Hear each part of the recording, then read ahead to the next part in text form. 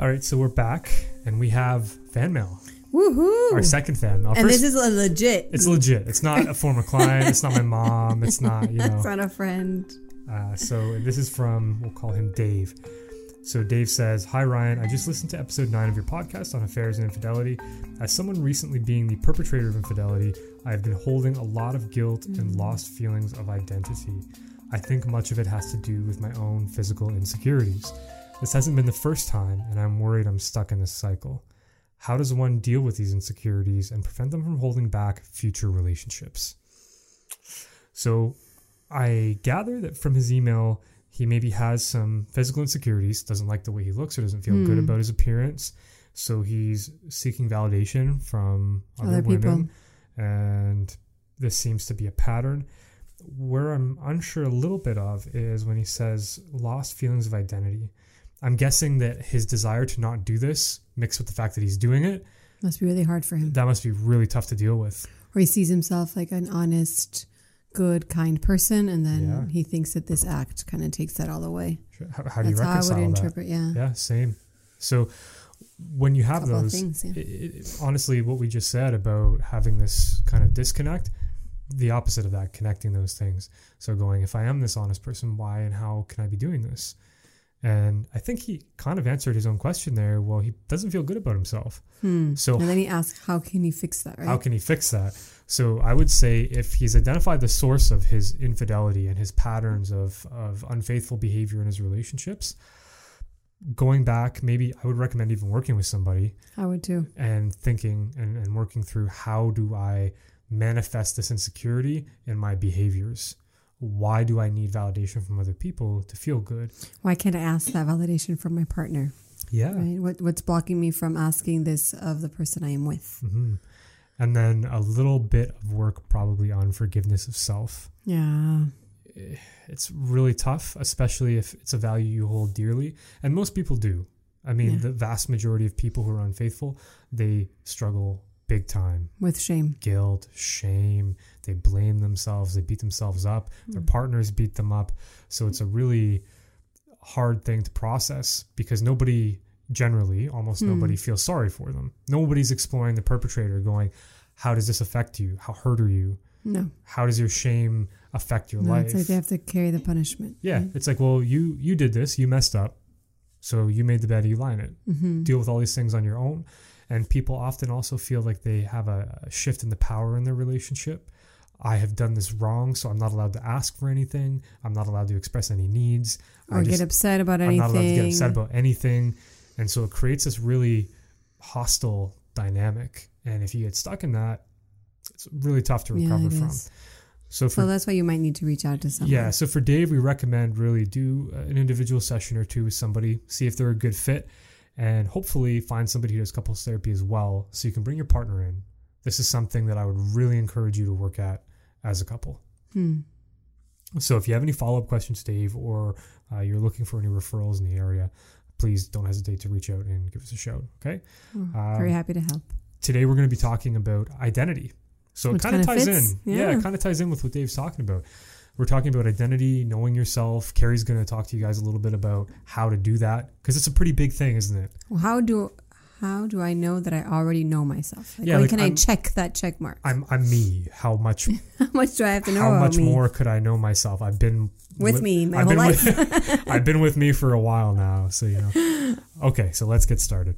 You're listening to What Brings You In, a weekly series featuring psychology talk with therapists Ryan and Carrie. Have something to say? Want your question answered? Visit RyanAnswers.com/podcast to get in touch. So when we think about knowing ourselves, there's kind of, it's a big thing. So we have to break it down a bit. And for me, it helps to have like a checklist of things. So one of the first things we kind of need to understand about ourselves is what motivates us. Another word for this is also what values do we hold dear, right? So when we ask ourselves, you can either do this two ways. You can ask yourself, okay, what motivates me in general? So which actions do I do easier? Which actions do I enjoy more? Or you can ask a more broader question, say, in my life, when do I feel most myself? right? So I'm thinking about that right now. yeah, when do you feel most yourself? When do you feel most comfortable? When do you feel most at joy with yourself, most satisfied with yourself? Is it while you're doing a particular job? Is it a hobby? Is it being with family? Is it, right? So when do you find this like peaceful tranquility within yourself? That is probably linked to either your values or your motives, right? So first thing, figure out what motivates you, what pushes you to do things, which things are easier for you to do, and which values those hold is a really important part of ourselves we need to know. Another question you can do, like a check mark list, is kind of knowing your biological rhythm, right? So a lot of us are morning people. A lot of us are night owls. Do we work around that? Do we incorporate that knowledge into our lives? Some of us can go hungry for a while, and some people cannot go hungry at all. Some of us need 8 hours of sleep. Some of us need 6 hours of sleep. Some people even need 5 or 4, right? So it depends on your body and what your body needs, and kind of like... so you're talking knowing yourself like both mentally and physically here, right? And before we were talking a little bit, my lived experience, I feel very much kind of like a pilot in a machine. I feel like I have to learn what fuels make my machine run well. What does my machine respond best to, both physically and mentally? Yeah. Because I mean, mentally, there are people who are stuck in really negative patterns. And it's really easy to do that because you get really comfortable. Like if you are familiar and you know that, oh, when I'm feeling down, I can just eat these chips. Or, you know, if I'm feeling down, I can just have a drink. It becomes a really easy, comfortable, but lazy way out.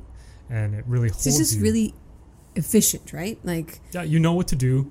It's an established pattern. It works. It works for you. Maybe there's some consequences, like with Dave. He clearly has established this pattern that when I'm unfaithful, I get validation, but then I have this awful hangover, emotionally speaking. Yeah. So he can find a different way to get what he needs and not have the hangover. Yes. That's going to be huge. It's really difficult. People just say, well, stop a behavior. If you're an addict or you have some unhealthy, just stop. You need something to replace it. Yeah, you got to have something to fill the void. Otherwise, eventually, you're going to collapse. No, you're going to find another way to fill the void. So instead of doing a drink, maybe you'll do pot. Instead of doing pot, maybe you'll do tons of exercise. Maybe, right? You'll just change it. Figure something out. You'll just change it, right? So we have your motivations, and you have your like biological clock or rhythm. And then another important thing we have to know is kind of our weaknesses and our fallibilities, right? So this is like a classic interview question. Tell me your 3 biggest weaknesses and your 3 biggest strengths. You know what drives me nuts? So I did, before I hire, I usually do somewhere between 40 and 60 interviews. So it is a very long process. The amount of people who did the old... I'm a perfectionist? My biggest weakness is I am too dedicated. Attention to detail. Like they would take these strengths and flip them and try to make them into a weakness. I'm like, that's such a shitty answer. Yeah. Like that, with me at least, that's a big turn off. Yeah. I don't like that. I want somebody who is in touch with themselves enough to know this is what I'm actually not good at. I have a plan for dealing with it maybe. Like for me, I struggle, one, like you said, your sleep schedule. My sleep schedule is bananas. I go to bed at like 4 or 5 in the morning. So that's tough for me to be awake during normal. That's why I work 10 to 10. Yeah, normal business hours. So like there's a bunch of weaknesses I have, but I know what they are. And I mean, I'm never going to be perfect in those areas. No, and I think my mom always said a person has 3 major defects for the day they were born to the day they die. Like we are fallible. We will always make mistakes. So one of mine, for example, is I'm very forgetful. Here with the door sometimes, like the doorway for our office, in my house with the fridge door. I can leave the fridge door open for hours and then I hear a beep or someone says, Mom, the door. I'll leave lights on. I'll forget to buy butter, even though it's the first thing on my list, right? So, but I'm great with stories. If you tell me a story, I will remember the story. Yeah, like when I was talking, I think I only mentioned once ever to you that I traveled to Costa Rica when I was 9. And great last with episode, stories. you're like, oh yeah, when you were 9, I went to Costa Rica. Great I was with like, stories. What? Right, so, and that is a weakness. So, and knowing that, it'll probably be when I'm 80, I'll try really hard not to do that, but there will be times where I'll probably do that. Of course. So knowing your weaknesses helps you a lot because usually your weaknesses, they will affect you or annoy people around you. And if you don't know that you're doing that, you can get really defensive about them and it can cause a lot of friction. So just know what they are, own it. And also I think it's beautiful when someone can love you in those weaknesses. Yeah. Right? So love me with my forgetfulness, right? I'm going to be this way. I'm going to try really hard not to. I have several alarms. I have a calendar in my fridge. I have a calendar in my phone. But love me with my forgetfulness, right? Yeah, if you own it, it's easy. I think when people are defensive about their weaknesses, it's harder. It makes it really hard to be in a relationship with them. Yeah. But like my big thing is probably my number one thing, if you ask my wife, is dawdling. Like I'll come in here the other day and she came with me and we were like assembling furniture. And I started looking at art, and then I sat down with my phone, and I'm like looking for art on the wall, and she's like, get to it. And I'm like, she's got to keep me focused.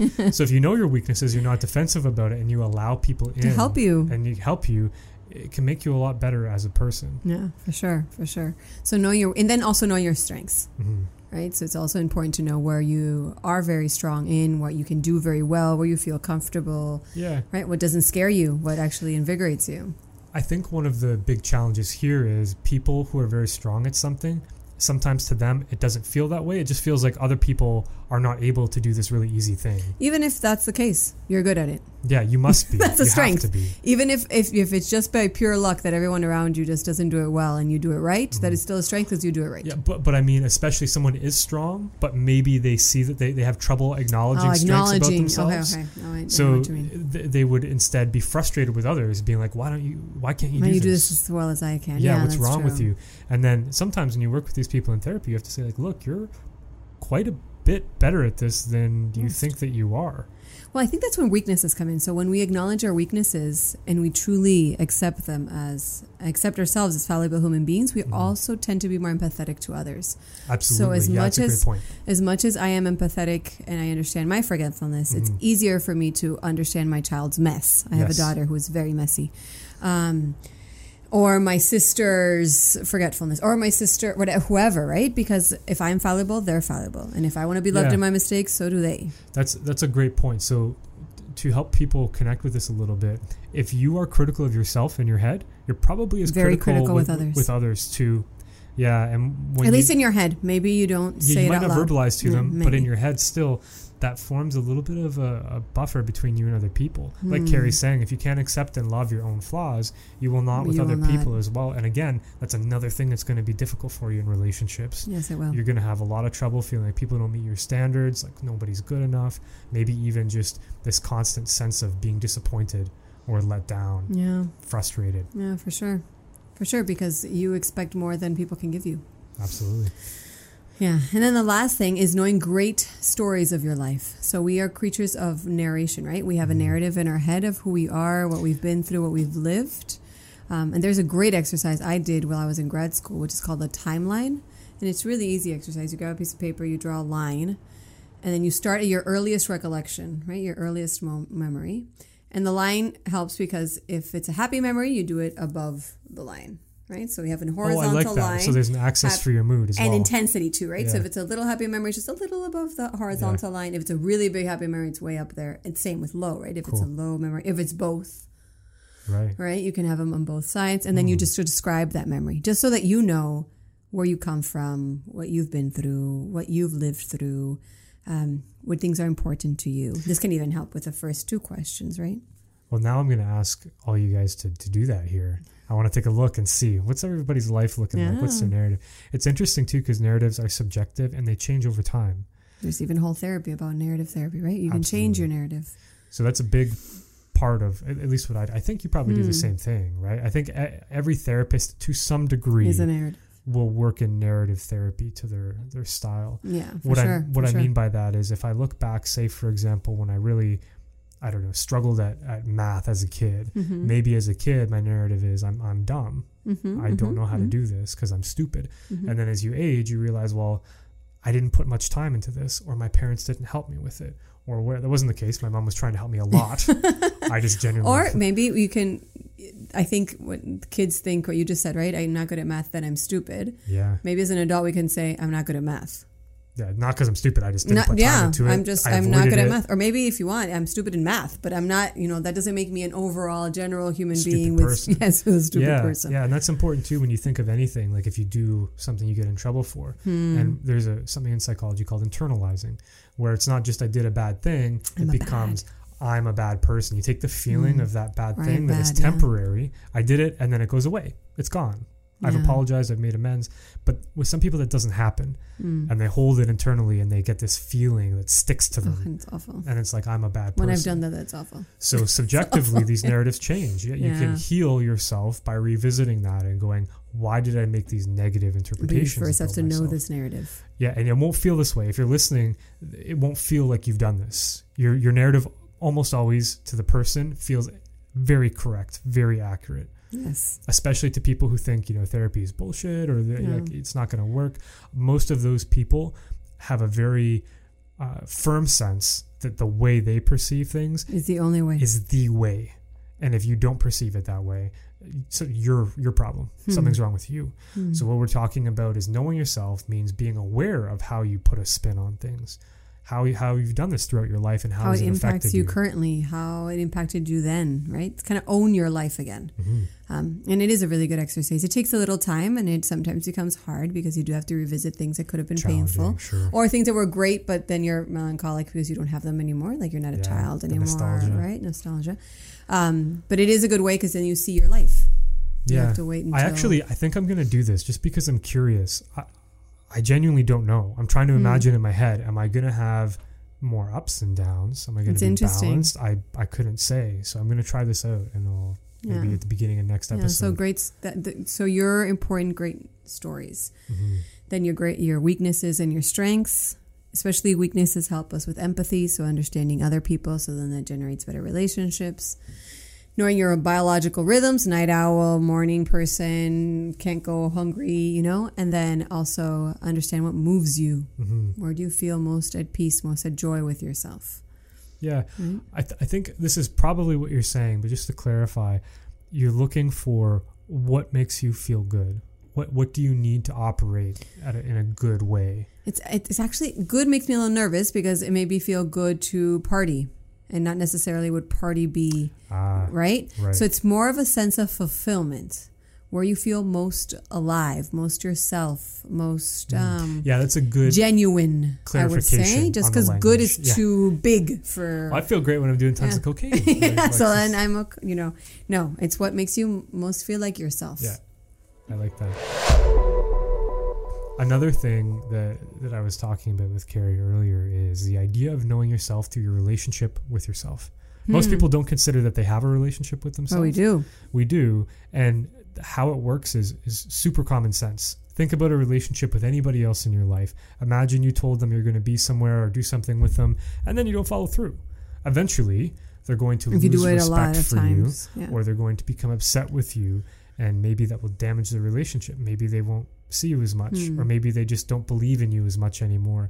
So almost all the principles that would apply to a relationship with others, to yourself. If you commit to doing something, I'm going to get in shape next week, I'm going to start working out, and then you don't do it, eventually you stop believing in yourself. Yeah. And that the loss of competency. It has a pretty big negative effect. Again, one of those things that may not always be visible or apparent to you, but respecting yourself. If you commit, honoring yourself and treating yourself with the same level of care and diligence that you would with somebody who you love or who is close to you. Which is the same thing we talked about, this self-critic and then critic with others, right? Yes, the same duality. Thing. If I'm very critical with myself, I probably tend to be at least mentally critical with other people, right? If I can't forgive myself, I will probably have a hard time forgiving other people.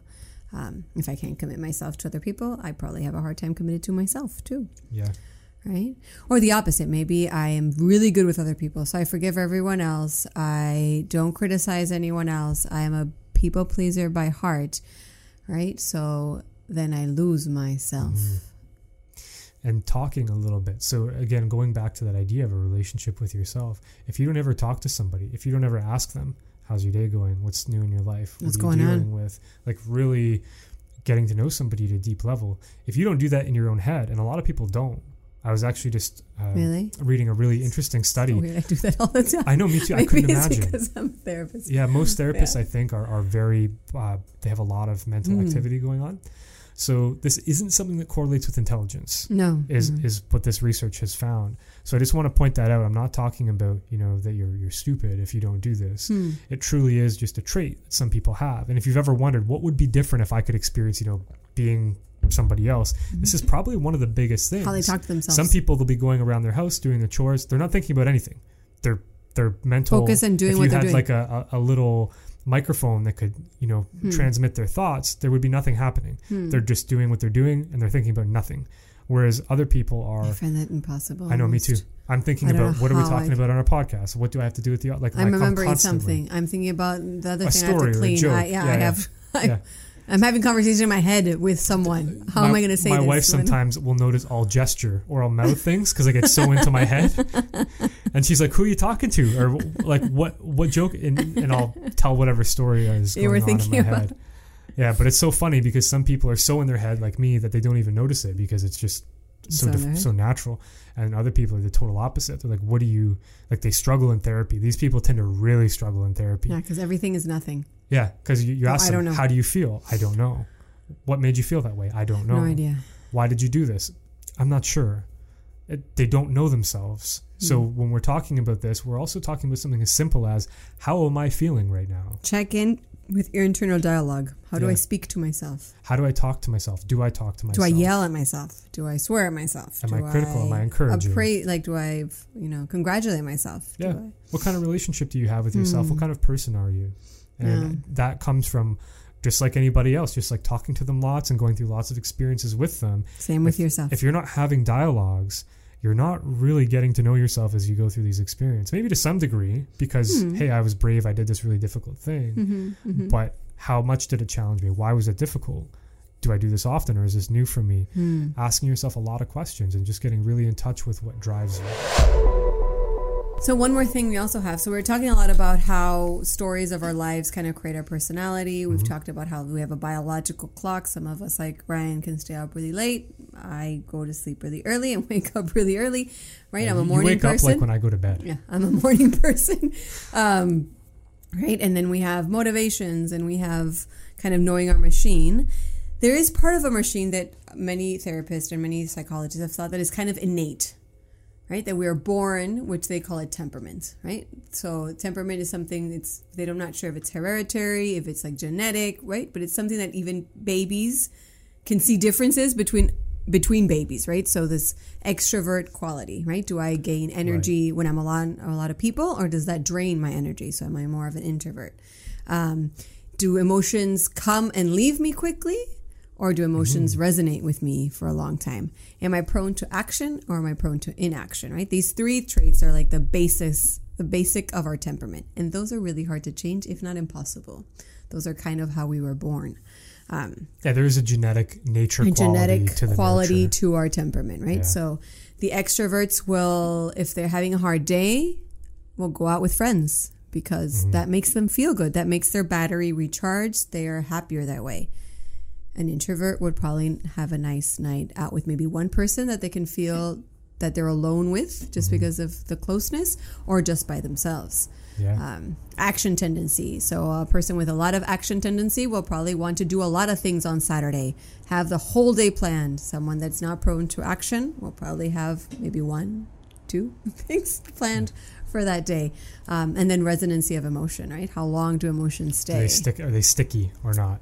Yeah. And which is really interesting when you see, like in families, if you have a person with long resonancy and short. Like my mom was really like a fire, like she turns on like a match, but she turns off as quickly as a match. I was going to say, I find for sure that people who have they're easier to get intense. They come down. They come down very quick. It's not as long lasting. And the people who are more level, they stick more. It's difficult. Yeah. So it would take my mom a fight in my teenage years, maybe an hour to get over. It would take me a whole weekend. Oh, you're one of the people that I stay. Yeah, it stays. So, and then I have to work through and think about it and then get the courage to talk about it. And then my mom's like, what are you talking about? That happened 3 hours. Right? So it's... So that also has to do with our personality and knowing, right? Do emotions stick? Do emotions go? Do I like action? Do I prefer not so much action? And what things in relationships frustrate me? Temperament too. And what's my partner's temperament, right? They can't change that, right? If you want your introvert to become an extrovert, probably not going to happen. It's not going to happen. No. Yeah, I mean, and people tend to compliment, like what Carrie's talking about. You'll generally have the compliment in your partner. It's rare to find people who are the same in those ways. Okay, so that's a great add-on. That some of yourself, Some of us is some innate. of your machine is comes pre-built, pre-wired. Like our height and our eye color and our hair color and our bone structure. There's part of us that also comes genetically. You can go hardwired. to China and they can break your legs and put little Make you screws taller? in, and they Oh can my add you God. like 3 inches of. Well, you can also height. change your eye color now. Really? You can change your you can wear contact lenses. through that contacts. Are, I thought you meant some. No, I permanent- don't know if literally, like No. completely, really. I was reading about an injection they were testing in the army for night vision. They inject these nanoparticles and it turns regular light. Yeah, eye injection. Oh. Lost me. Oh. And it turns. I haven't gotten laser surgery because this is why I wear Is glasses. that why? Oh yeah, I You're can't. just scared of it? I don't. Oh, Yeah, I think I might do it someday. Just because for golf, I need to be able to see straight. But it seems like a hassle, man. I don't want lasers going in my eye. and you see them. I have 2 family members that got them, Yeah, your and their eyes are eyes are open. wide open, and you Yeah. see this laser going like this. I'm like, no, that's just I can't. Ugh. I'm sorry. That's it. Yeah, I've heard you smell burning too. I don't know if that's true. Yeah, I don't know if I haven't heard burning, but I heard like laser and like in your eye, and you see it move in your eye. You would have to if your eyes wide Oh my open. It's God, correcting no, stuff. I yeah. can't. Well, don't let our fears dissuade you. Make your own decision about your eye Make your own surgery. decision about your eyes. Okay, well, if that's good for you, I think that's everything on my list too. If you guys are enjoying our show, please consider rating us and subscribing so you don't miss new episodes. Carrie and I are in every Thursday, so we'll be back next Thursday with a topic still to be determined, Yes. I think. Okay, thank you everybody again for listening. Take care. Bye-bye.